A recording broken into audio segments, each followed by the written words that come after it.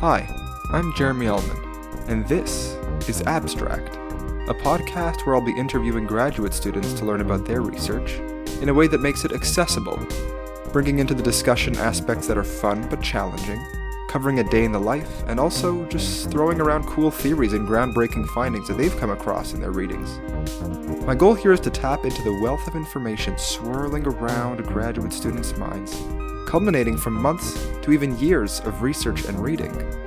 We're going to harness that knowledge together, one episode at a time.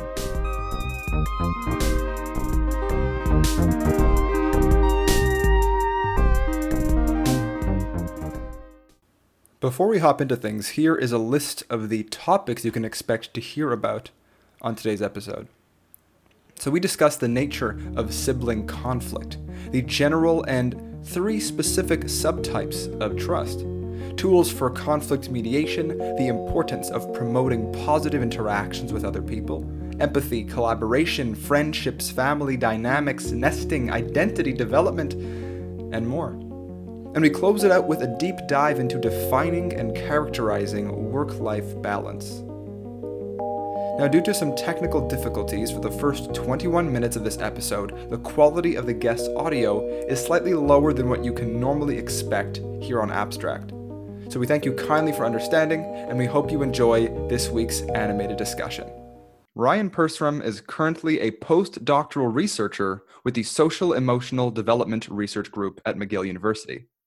He completed his PhD earlier this year in psychology at Concordia University under the supervision of Dr. Nina Howe and in collaboration with Dr. William Bukowski.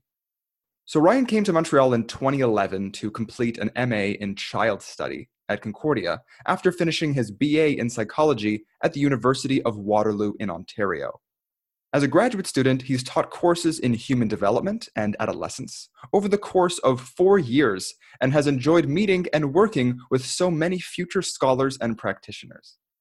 Ryan's research program investigates the role of close relationships on youth development and well-being. In particular, he's interested in how the quality of sibling relationships and friendships can influence child and adolescent development. Ryan's SSHRC-funded dissertation examined trust as a positive relationship feature between siblings and its associations with self-concept and psychopathology. With this line of research, Ryan hopes to better educate youth, families, and practitioners on the importance of these close relationships. Outside of research, he's an avid home cook and sports aficionado.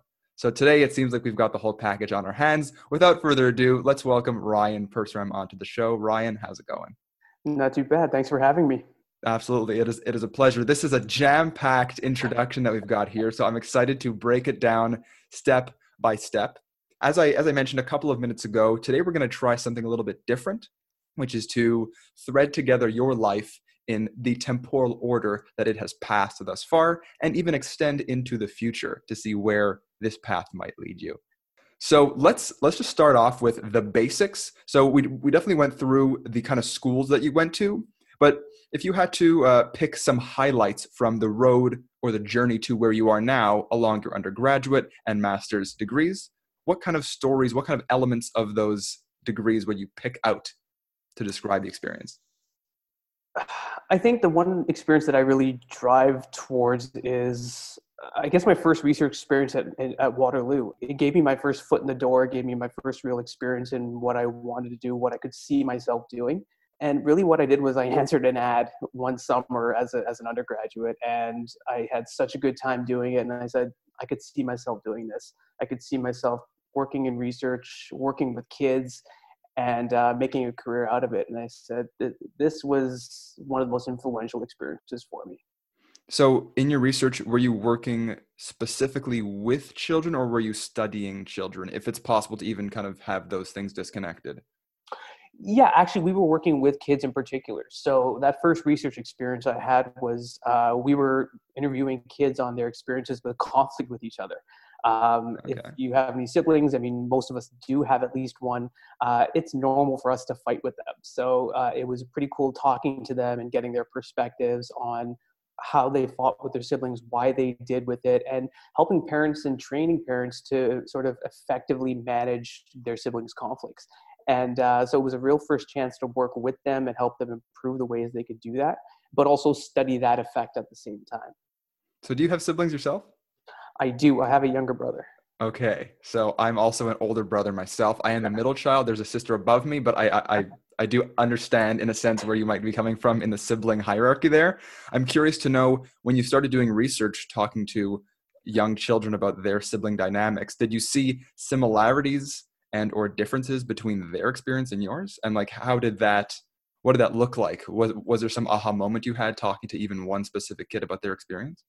It's funny you asked that, because I think there's one thing that really drove home what sibling conflict is all about, and what we experience on a daily basis, even as adults with siblings. And it's about property. I mean, the more and more these kids were telling us about what they were fighting about, it's, well, he took the TV, or he's playing the same video game that I want to play. And so it's really about sharing property and resources. And when I think back to my experiences with my brother, even as an adult, and I do it just to taunt him now, but when you think about it, it really is just about the same thing. We talk about different types of resources, but it follows along the same idea that it's about shared property.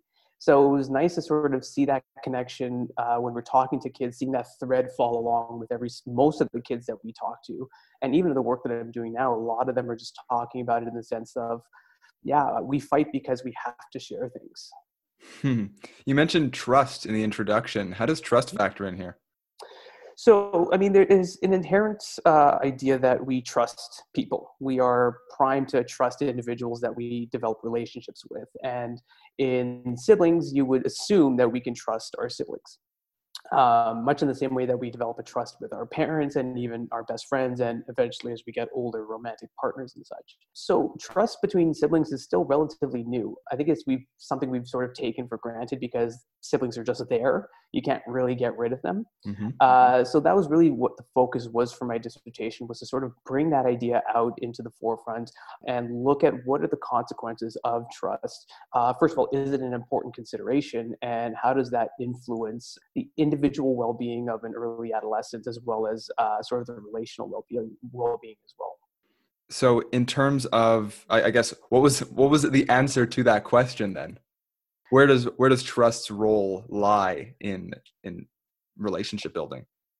It's absolutely important. It's something, as I said, we've taken for granted with siblings. We've seen that trust has important consequences, or a lack of trust has important consequences for well-being with parents, as well as with romantic partners and friends. It can actually be potentially harmful for them. And in this case here, we see with siblings that it actually is an enhancing effect. It's an important component. It's something that we absolutely shouldn't be taking for granted. Even violations of trust can also be harmful, but we can work towards managing that as we become better able to sort of relay our ideas and learning how to deal with those expectations imposed on us. But long story short is, yeah, it absolutely is important in the sibling context, and it does have an enhancing effect for trust between the sibling relationship. So can you teach trust to children? I don't think you can teach trust per se. I think trust is one of those things where it's a byproduct of other observable behaviors. Okay. So trust is very much based on a history of interactions, a history of observations. And so if you've built up an infinite amount of opportunities to interact with a sibling or anybody in particular, you start to know what to expect of them. You know that you can rely on them in certain circumstances. You know that they won't lie to you. But these are all observable behaviors. So I think that in and of itself will increase trust, not necessarily teach trust directly.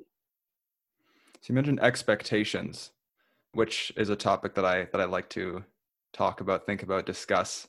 I think a lot of miscommunication at any level, any age, between any two people is kind of predicated on a difference between someone's expectations and the reality of the situation. I guess to put it into a question, how big of a role does miscommunication play in children's relationship formation and trust building? Yeah, I mean, miscommunication is very important. And one of the things that we don't necessarily see too often is children being able to accurately convey what they want. So it's very easy to say, well, that's mine, and not even justify it. Part of that first research experience I had was training parents to use mediation, which allowed them to take a neutral side to teach children to express their emotions. We're talking about trust and expectation versus reality. It kind of seems like there's this cocktail of potential miscommunication, fighting, sharing, everything coming together. It seems like a bit of a complicated, social scene for siblings. So what are the interactions, what are the dynamics between these kinds of elements? Do we see any? Yeah, absolutely. I think one of the things that we see with young kids in particular is they're still growing up, sort of navigating their social environment. And that's why kids fight with siblings so often, because A, they spend a lot of time with them, and B, they're learning about these opportunities with their siblings as well as with their parents. One of the things that they have a hard time doing is sort of dealing with how to express themselves in a conflict situation. So describing what their motivations are, what they really want, why they want it, and even how they're feeling.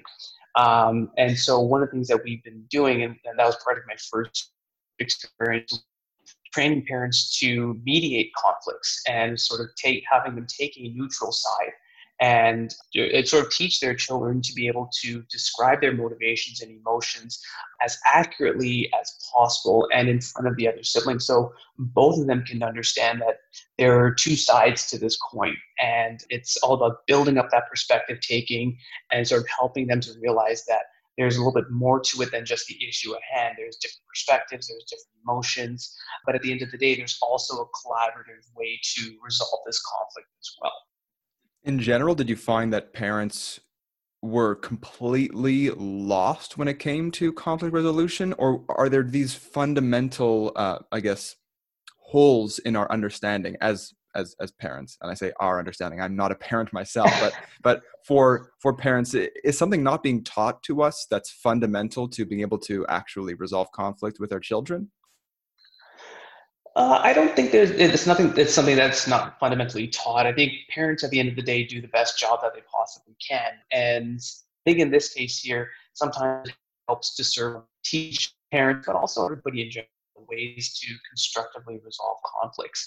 In the heat of the moment, it's often difficult for parents and for us to, as we fight with friends or siblings as adults.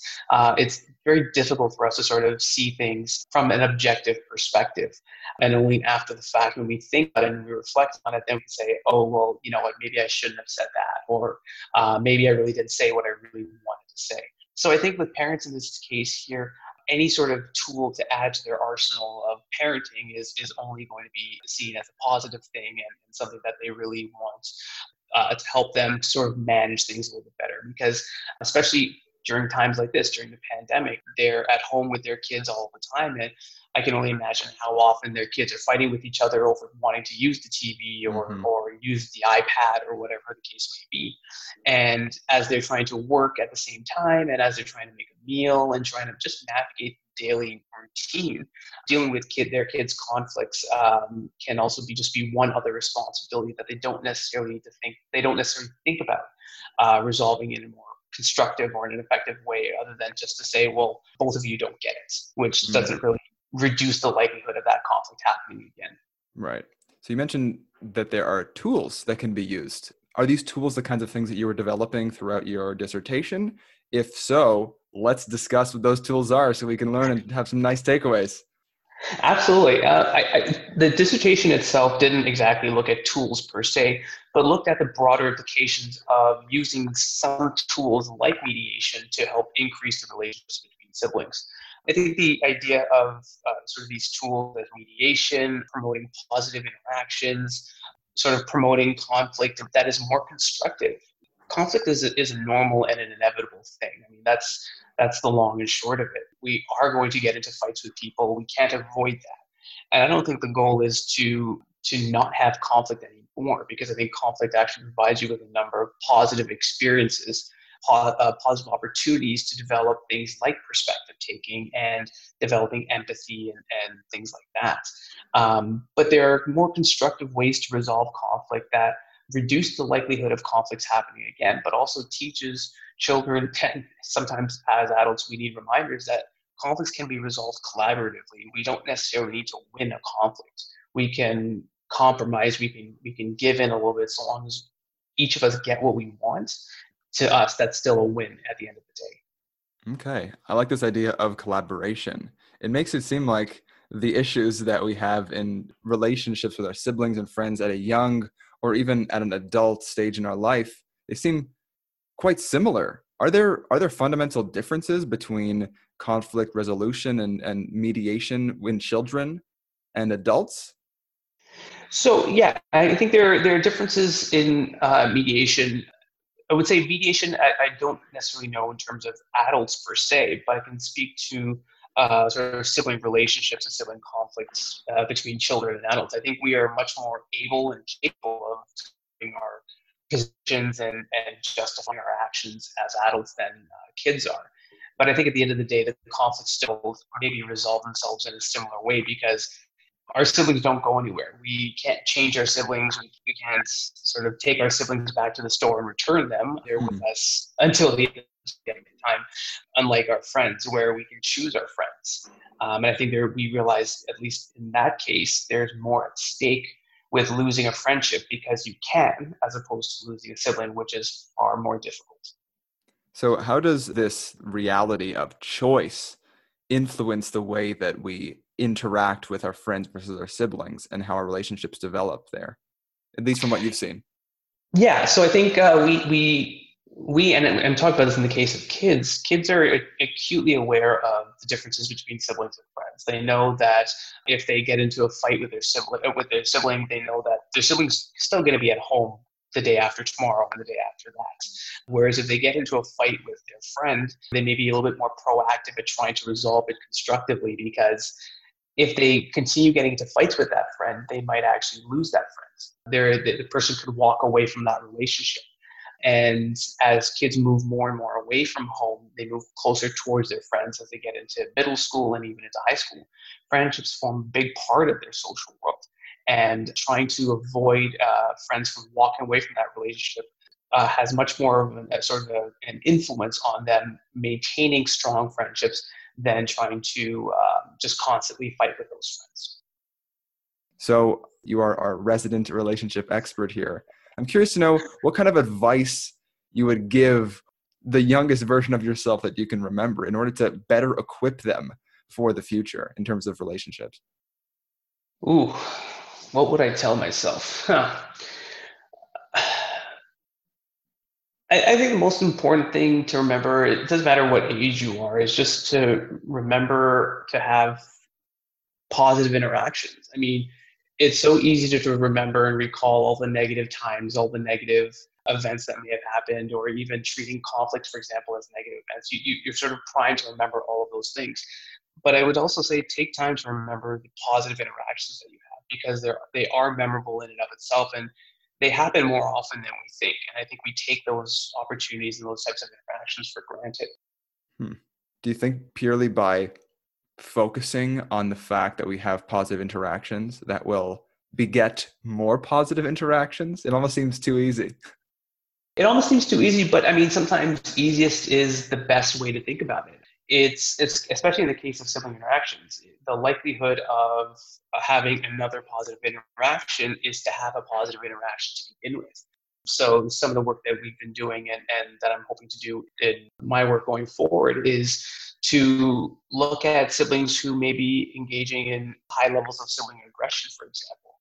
Mhm. And one of the ways to possibly reduce is to not only reinforce consequences of the aggressive behavior, but also to be and praise and reward all the times that siblings engage in positive interactions with each other. Mhm. Because it's so easy to forget these types of things because siblings are always around you. For these young kids, they spend close to 12, 15 hours a day together. So they're always going to be there. And it's going to happen when you get into fights or you're obviously going to be interacting with them. But it's easier to remember those events than it is to say, well, remember that time I shared that toy with you.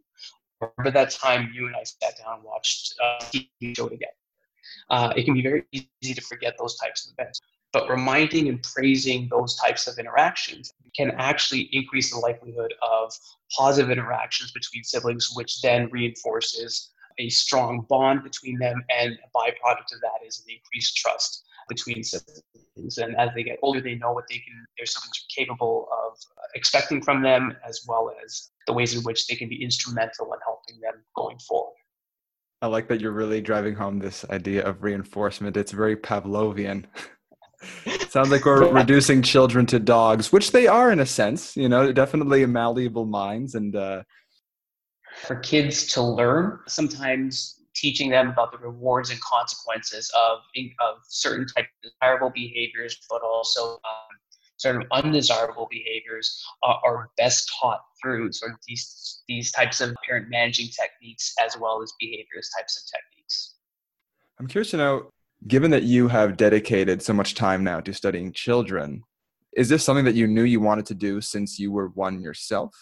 In terms of a career path, like as a child, were you fascinated with other children, knowing that when you grew up you'd want to study them, or is this more of a recent development? It's very much a recent development, something I figured out, I guess, in my undergrad. For me, it was always like I wanted to be a scientist, or I wanted to be a teacher in some way. So in its own unique way, what I get to do is a bit of both. In many ways, I'm teaching kids these types of techniques, working with kids and helping them to understand perspectives of their siblings and reducing conflict, but also the scientist in me is being able to study a lot of this in such a unique context. So if you enjoy teaching children, but you're heading down the academic route, can I assume that you would like to teach adults about how to teach children? Yeah, absolutely. Part of the joy that I get out of it, and that I got out of my time at Concordia, was being able to teach human development in adolescence. So I used to chomp at the bit at teaching child development when I did lifespan. So you just get naturally excited about teaching adults about what it means for children to develop in so many different ways, through so many different relationships. That really got me excited. Understandably. I remember in my undergrad taking, I think it was the last course I had to take before I graduated, and I decided to take a child psychology course. And it was fascinating because we've all been children. We've all been there, but we didn't have the wherewithal to analyze our own development or the development of other children at the time. So looking back on it is quite eye-opening. It's super interesting to look back because we all have experiences. I mean, we were all children at one point. End of low quality audio. So my next question is about empathy. So we already mentioned this idea of empathy. This is, I think, a word that most of the listeners have heard of in relation to compassion, potentially. I'm curious, actually, just to kind of set the field here. Is there a difference between empathy and compassion, and how would you describe that? I think there's probably a subtle difference between empathy and compassion. I think in my sense, sort of empathy is sort of having an understanding of the other person's emotionalities, sort of what they're feeling in given situations, and sort of respecting that we have different emotions in given situations.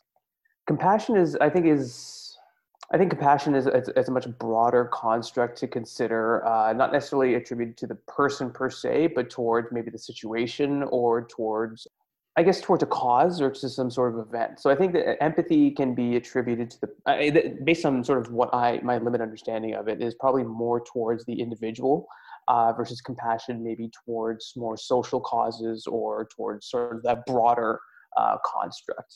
Sure. I can appreciate that might have been a bit of a tough question, given that your field of research, or at least your focus, has not been on compassion specifically. That's just been one of those kind of dichotomies or related terms that I've been curious to know more about. So in the event that you had some magical answers, I figured I'd put it out there. From what you've seen when you're working with children, what is the youngest age that you've seen children exhibit empathy towards other kids? Yeah, I think when you're thinking about the idea of empathy, you've got to sort of start thinking about what are they capable in terms of thinking about perspective taking, and do they understand what that is? Now, theory of mind, I believe you had a guest on before talking about theory of mind. It comes in all shapes and forms and can emerge as early as infancy. And I think in this case, empathy and perspective taking, the earliest we're probably able to see it is probably around 4-ish. So just sort of right when they're becoming increasingly verbal, they have far more experiences with social interactions with people, and with kids that, hopefully with kids that are around their same age as well.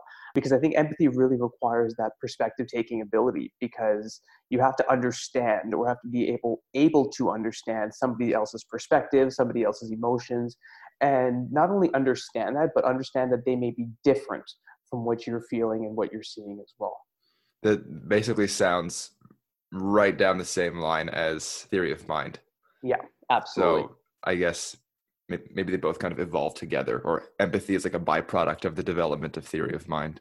Absolutely. I really do believe theory of mind is sort of that foundational social cognitive milestone that we all go through. And it's interwoven with a lot of the work that I do, but a lot of what you see in child development or even just lifespan development. When we study relationships, yeah, it's important to understand how we as individuals develop, but how we develop within those relationships really requires that understanding of perspectives, and how our perspective may be the same as or different from that other person. Mm-hmm.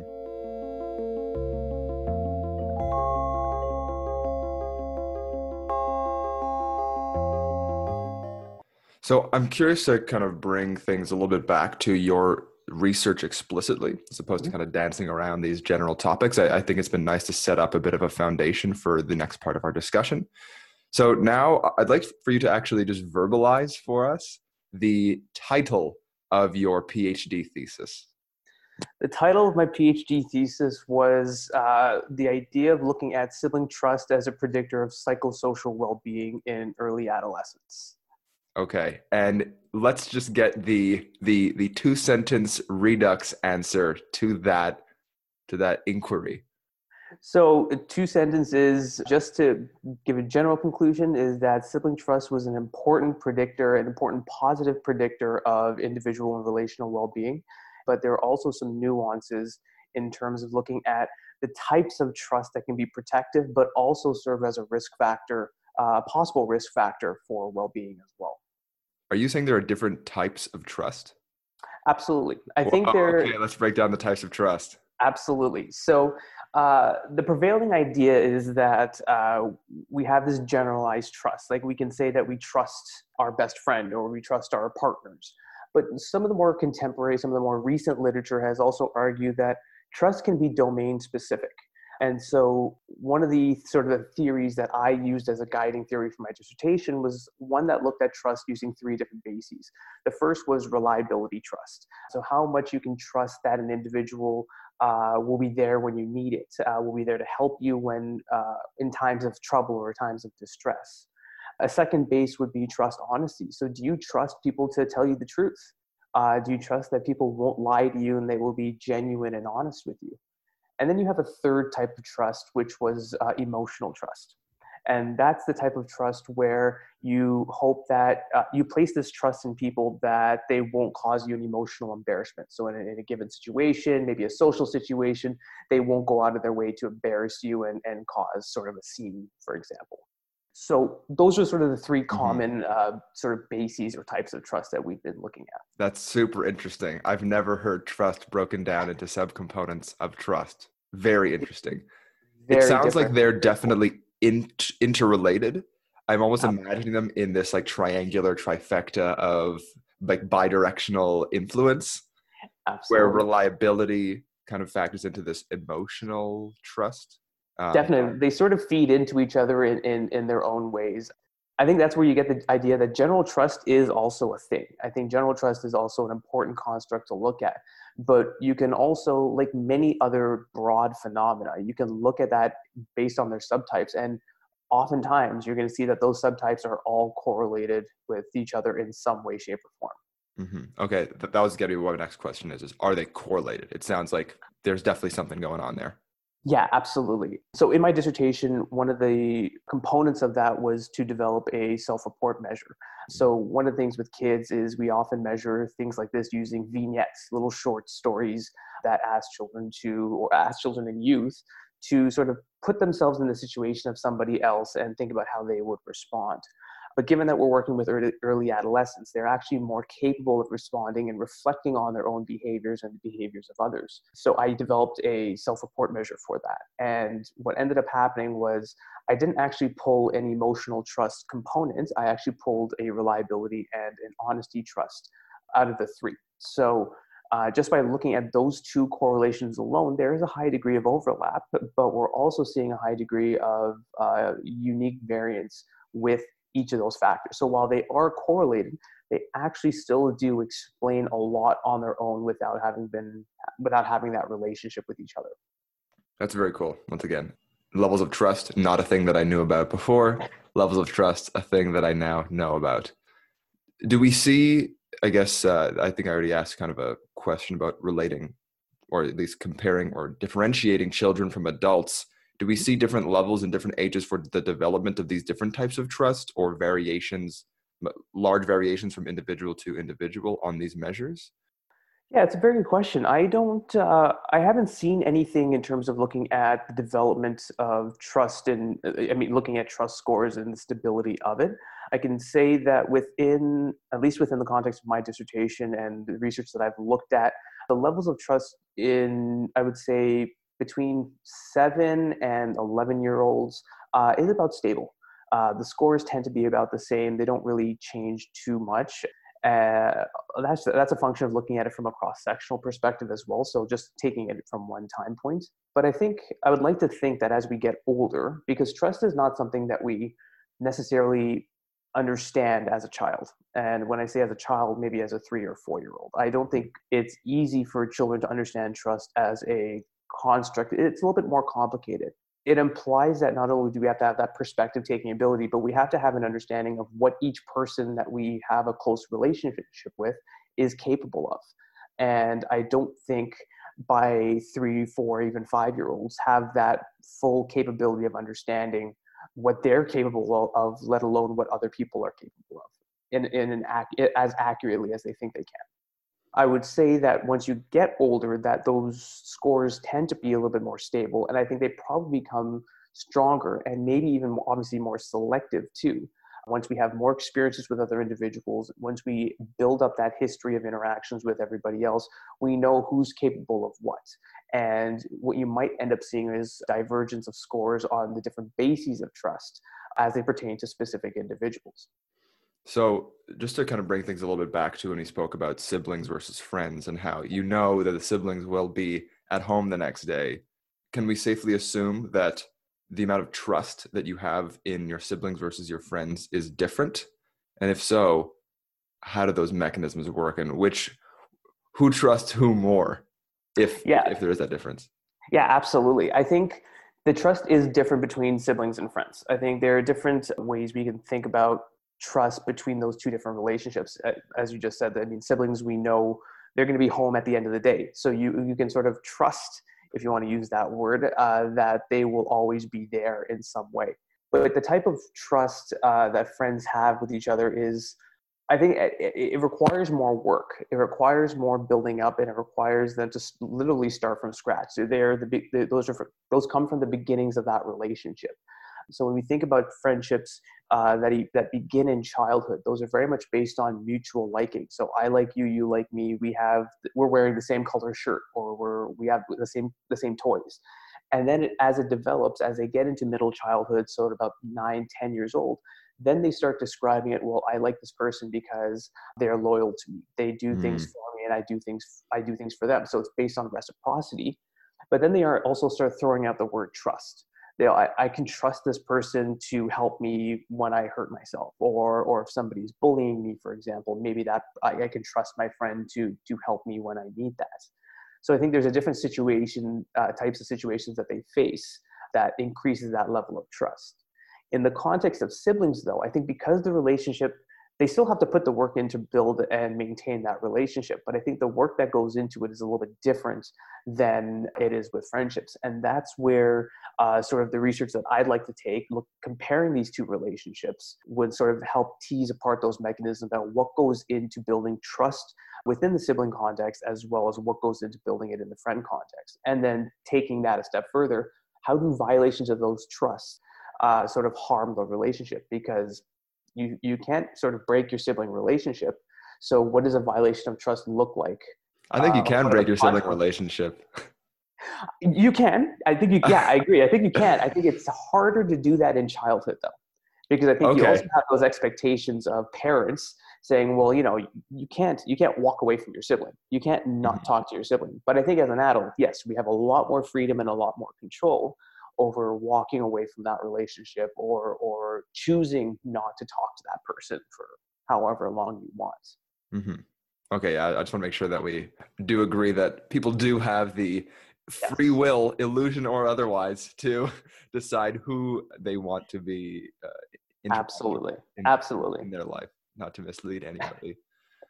So, given that I've never spoken to anybody else in your particular field, I'd love to get an idea of what the big debates are surrounding your research. Generally, from my experience researching and studying psychology, Mhm. there are generally 2 to 3 prominent ideas about how some mechanism operates. Maybe Mhm. we could talk about trust.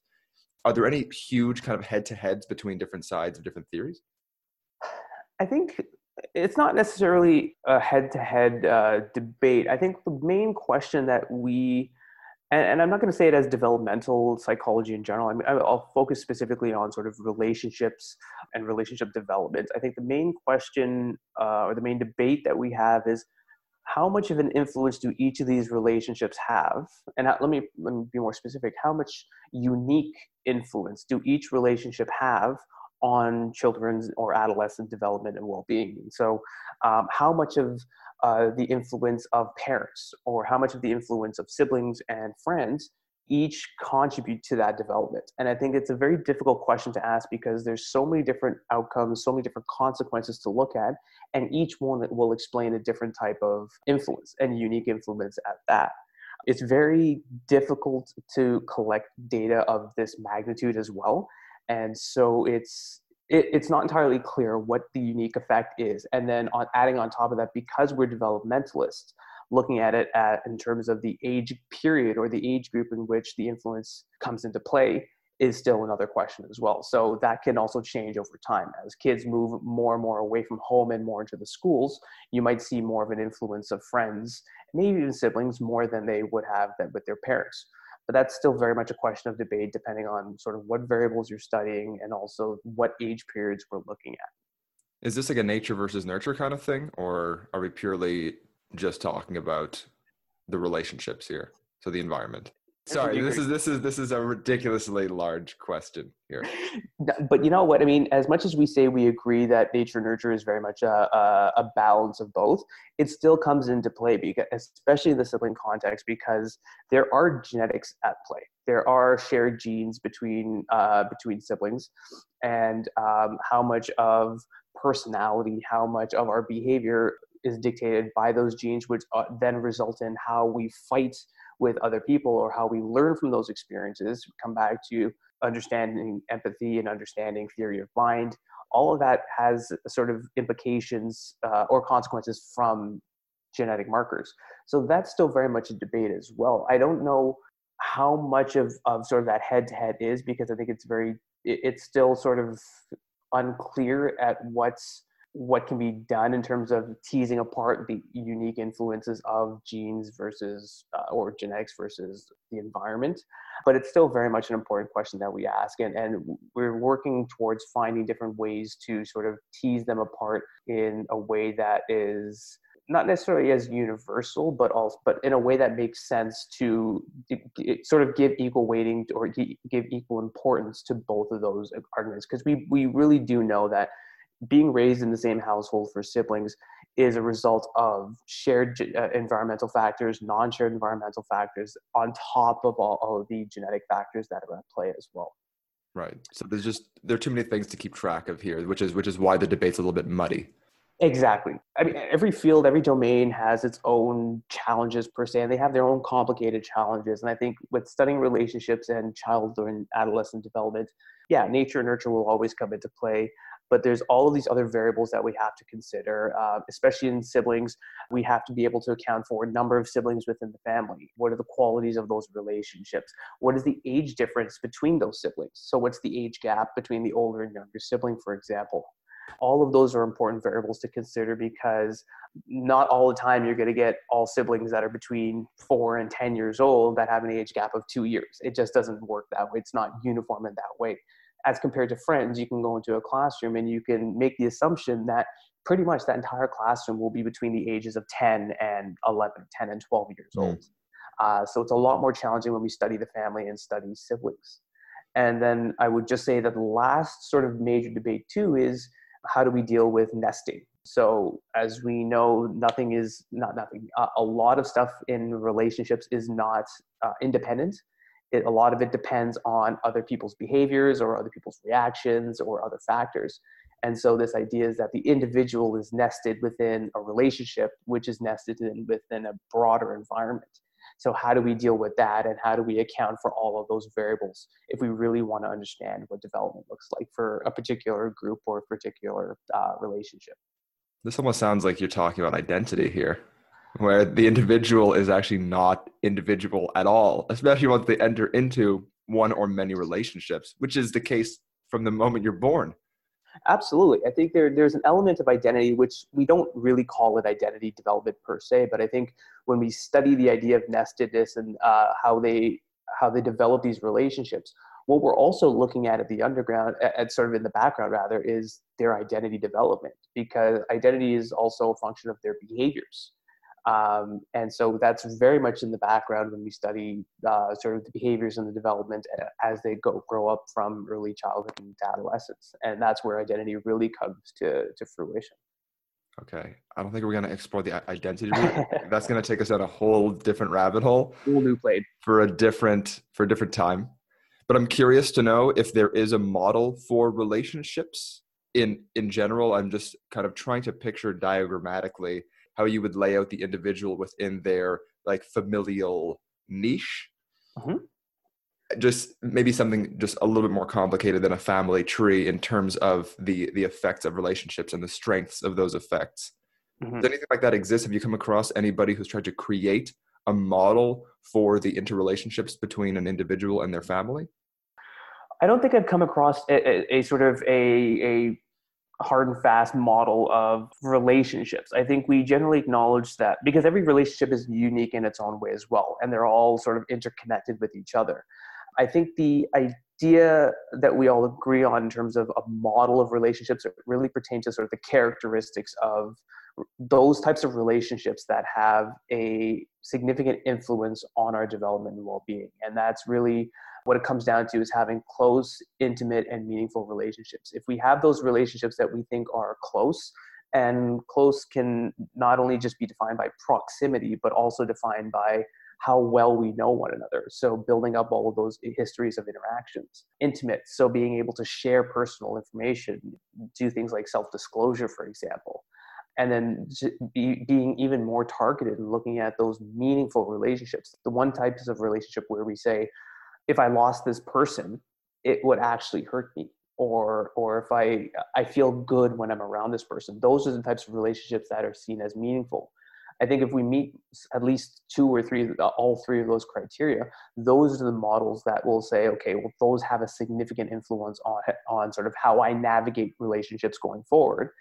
Those give me that sort of internal working model. If you want to talk about sort of cognitive model of relationships, this is our sort of script on what successful or what relationships should look like, and what relationships that have an influence on me will look like. Okay. So you actually just officially started a postdoc at McGill University. Congratulations. Thank you. And so you would like, I think we actually referenced this earlier on, that your potential future path could include teaching adults how to teach children about things like trust and whatnot. So without me putting the words actually in your mouth, from where you are now, where do you see yourself in the next few years, potentially through and after this postdoc, in terms of the experience you've built, the experience you'd like to have in this postdoc and beyond? What's the path? Absolutely. I think the path has been something that I've really been striving for a long time now. And it's, I've been focused on getting a tenure track job at a faculty position because I believe that to sort of be able to be effective, one way to do that is to be in a position where you can do that. And I think faculty positions, or even positions where with government or policymakers, can actually affect change, can actually be positions of influence in order to be able to teach people about the importance of relationships, the importance of child development, and the influence of all of these sort of sources and the resources that can influence children's development. I love doing research. That's something that I've really loved doing for the last 10 plus years, something that I'm enjoying doing it in my new position at McGill. And with that, I also love teaching undergrads. I love teaching incoming practitioners. I'm students who are interested in clinical psych, but also getting at those who are interested in research as well, and sort of giving them that what my advisor called is the research bug. And when I say we wanted to teach adults, I really am talking about like undergrads, but also teaching about sort of the general public as well, about how important these relationships are either through preventative work or intervention work. And not necessarily, it doesn't have to happen in the clinical setting. I think it can happen in community settings, in public talks, in sort of providing these types of workshops for parents. And I'm thinking about this now more because of the pandemic, I guess, too, because I understand and I can only appreciate the families who have young kids at home that are having a really difficult time sort of working and managing their children's lives as well. And so trying to give them and trying to help them in any way we can with providing them with tools or resources to help manage things as best as they can during these difficult times is something that we should all be striving for. I absolutely agree. I think many people would benefit from, like you're saying, almost like some kind of new policy or some mass community education on what to do in a situation like this. I think there's a lot of people who they post on social media, this is my situation, this is very difficult. And then it's a lot of, self-soothing. And unfortunately, there are no voices of reason to come out of the woodwork and say, hey, I have the answers, or I have some idea of how you can help yourself. Absolutely. Maybe and you will be the light at the end of the tunnel. I hope so. That's something that I really am working to do. And I will say, just to come back, it doesn't necessarily have to happen at a faculty job, but I think if there's an opportunity to affect change at any level, whether it's at the community level, grassroots, at a university, but also at a policy level, I think that is also something that we should be striving for, because I don't think there's enough resources to help parents, young parents, even older parents who have older children. I don't think there's enough resources in terms of helping them, especially in times like these. You heard it here first from Ryan Perstrom. There are not enough resources. Let's get our act together. I'm curious to know, I feel like I'm curious about a lot of things. I guess that's why I'm doing this podcast. But who, if there has been anybody, has influenced you the most to take this very long path down studying child development and ultimately, hopefully, affecting policy changes? Was there somebody early on in your life or academic career kind of sparked this interest? I don't know how, it's hard to say because I don't really know how I got into psych per se. I think the running joke that I use is I answered an ad in my undergrad that got me started in research. Right.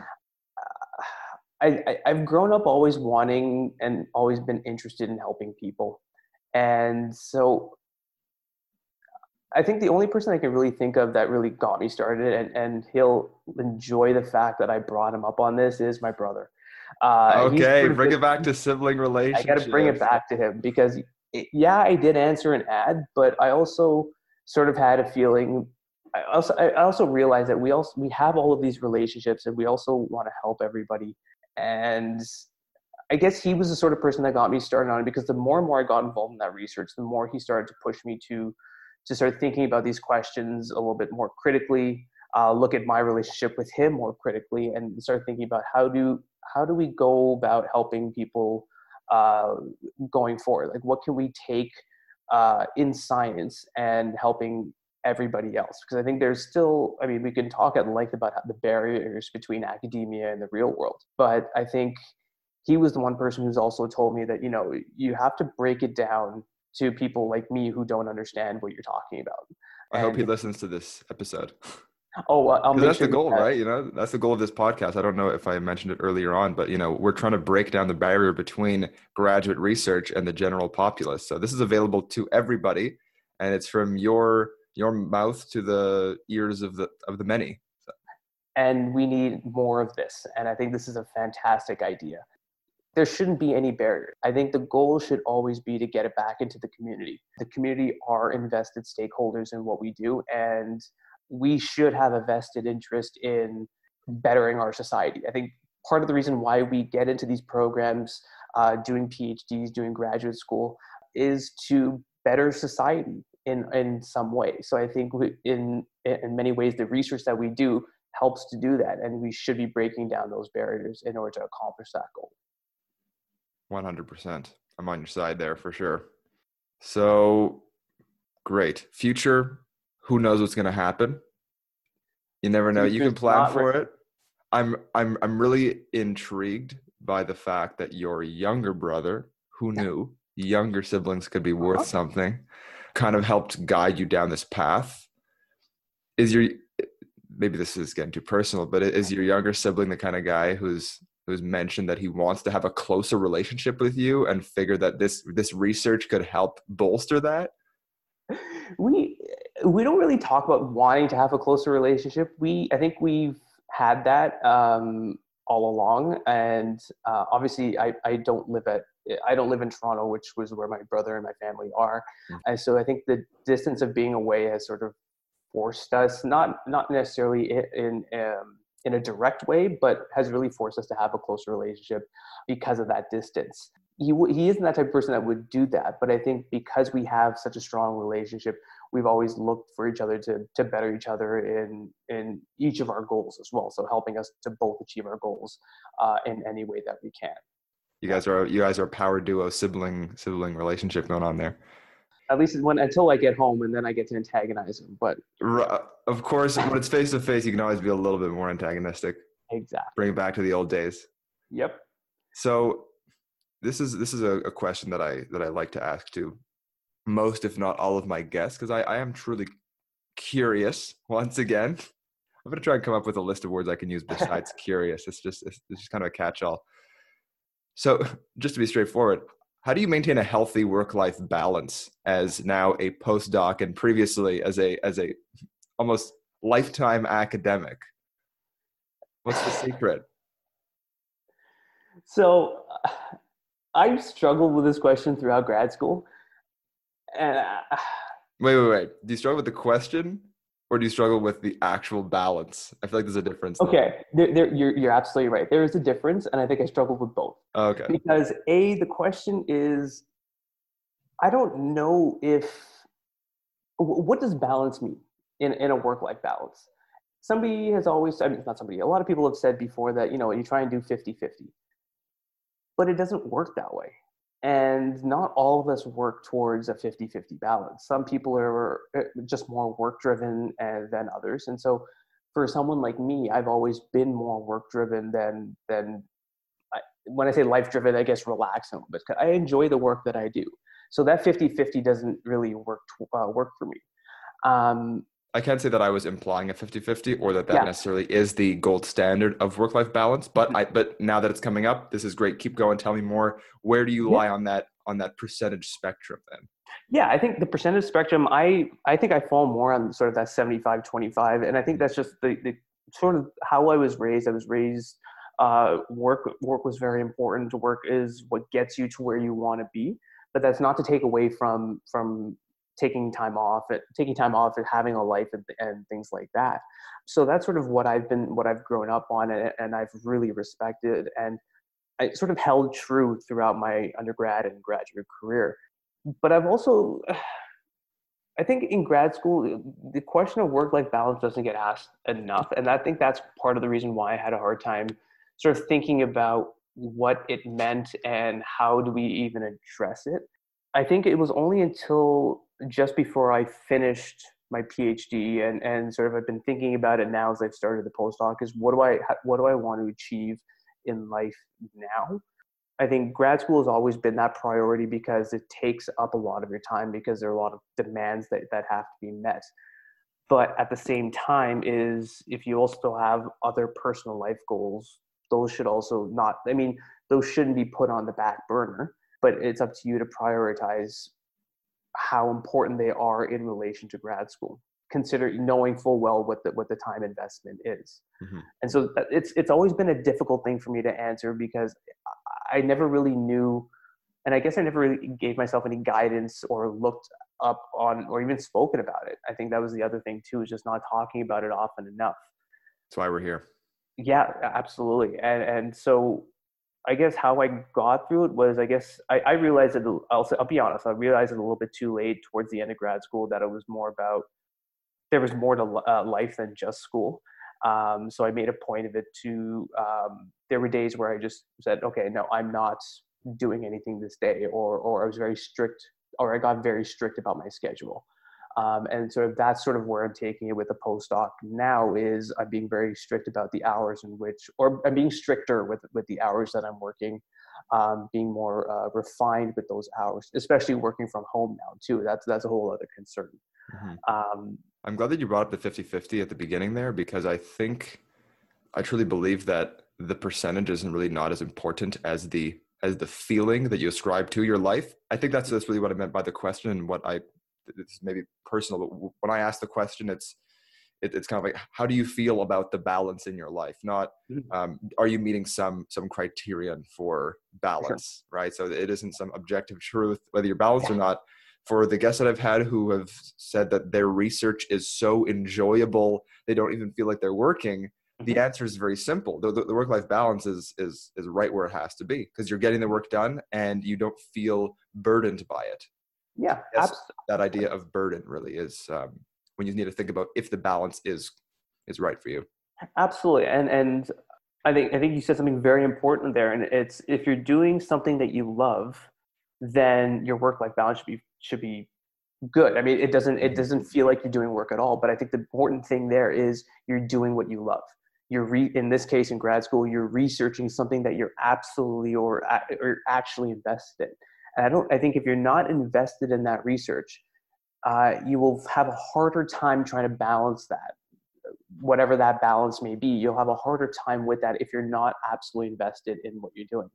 Grad school is a long time. Grad school is 5, 6, 7 years plus. And if you're not doing what you love, then it could be an extremely long time to get through it. Mm-hmm. I think it's that fact of either loving your work or having a tough time is what really messes with a lot of graduate students, and not even just graduate students, anybody. If you are not a graduate student and just working in any field outside of academia, then this discussion's for you as well, because many people find themselves in careers or in specific jobs that they don't really love, and it does feel like a very big, like just a huge grind every day to complete that work.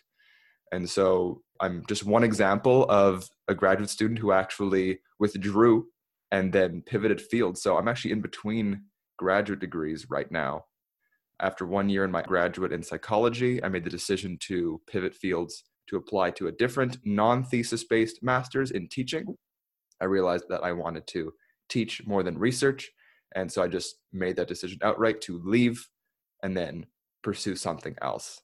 And I encourage people in any position in their life to take stock of where they're at. Best case scenario, you're totally thrilled. And if not, then you can maybe bring up some interesting discussions about where to go next or what your options are. I don't think it's productive to kind of just stay where you're at because it's either safe or familiar. So once again, that's kind of why I bring up this question. This is the first time that my work-life balance question has been so fruitful as to kind of bring into discussion all these different types of balance. I think you specifically, you said 75-25. That's great. If you really enjoy what you're doing, you shouldn't be judged for being a quote unquote workaholic or for, being super dedicated to your work. I think it's actually admirable. I absolutely agree with you. And I think just to come back to your story there, I mean, kudos to you for making that decision. Because I think the hardest thing that people do is they fall into that rut, they fall into that grind, and maybe they feel stuck. And if you fall too down that hole, it becomes harder and harder to pull the trigger on making that change. And so to anybody who's listening and anybody who feels that way, even in grad school, I mean, people feel stuck in their research. If you feel that you can make a change, if you feel that you want to make a change, do your homework first, but make sure that you're doing what's best for you. Because at the end of the day, no one else is going to be able to do it for you except yourself. There you have it. It's all out on the table. We're getting real here on Abstract today. We are. Thank you for joining us. I'm going to close this off with the final question, which I have asked all of my guests, and I plan to do so till the end of time or until I get canceled.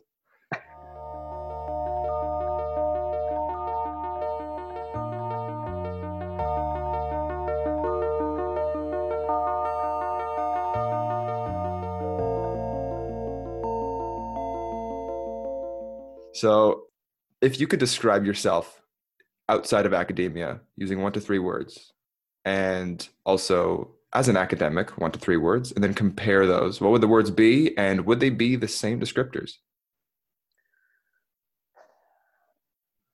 I would say the one thing that sort of threads between academic and personal is ambitious. I'm driven. I know what I'd like to think I know what I want. I'm goal driven. I always look for a direction and look for a path. The second word, again, woven through both of them, is uncaring. I fully realize that everything that I do is a result of my relationships with other people, and I don't take that for granted. And the care that I put into the work, but the care that I put into the relationships is all interwoven with each other. And that's super important to me to have that sort of trait. Good for you for being confident and self-aware enough to state to the public and myself that you are both ambitious and caring.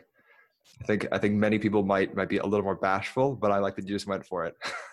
You know what? I mean, I will say, we've all done the applications in grad school, and even when you're just applying for anything, it's hard to sell yourself. So I'm sort of taking a personal lesson right now and trying to sell myself a little bit here. Yourself, Ryan Perstrom, ambitious and caring. If you're listening right now, are you single? So that I can throw the third word out is the third word, humble. Yeah, okay. Of course, yeah, we have to finish the trifecta there. Yeah. It's a trifecta. No,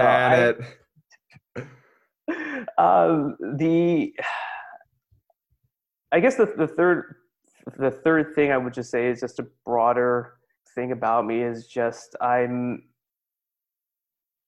know. I don't know.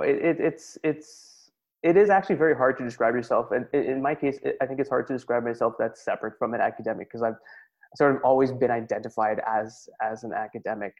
And so like identity, absolutely. Come back there, right? That's what this is all about. It's all about the it all falls down to identity. But seriously, this is why I asked specifically, because academia is the kind of thing where it occupies really everybody on this podcast has been in some academic context their entire life, right? Yeah.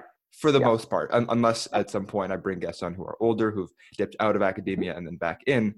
It is your life. It is kind of directly woven into your entire being. Absolutely. I mean, you think about, as you just said, I mean, young academics have spent, I guess, a good portion, if not the majority of their adult or sort of post-secondary education as an academic in some way, shape, or form. And so for it to not be part of your identity would be honestly very surprising to me. But I would say, I guess the third thing that I would say about myself is probably add the word creative. And creative, I can be more specific to at least a personal attribute in terms of, in the description at the beginning, I mentioned that I'm a home cook. So I love being creative in that way. Just it's a good way for me to unwind and sort of explore in different ways. So I can be creative in that sense in a very different way that's not academic related.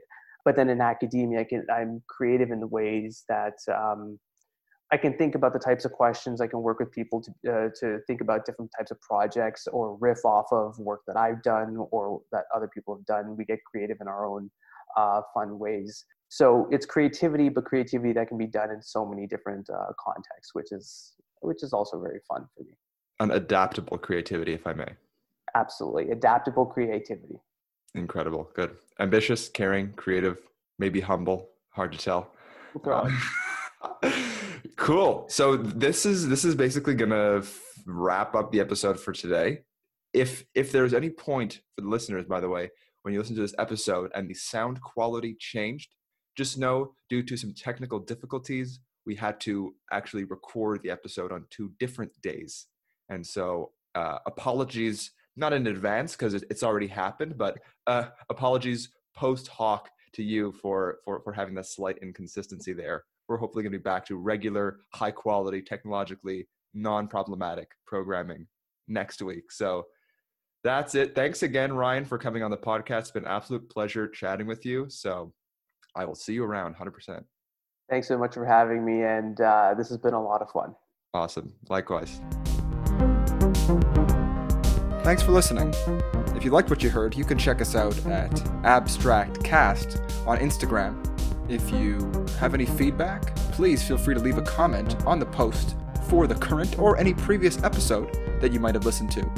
Or if you're a graduate student and you would like to be on the podcast yourself, you can drop us a line at abstractcast@gmail.com. This podcast will be released weekly on Sundays and is also available on Spotify, Apple Podcasts, and pretty much everywhere else you're going to find podcasts. So feel free to check us out around the internet. Until then, take it easy.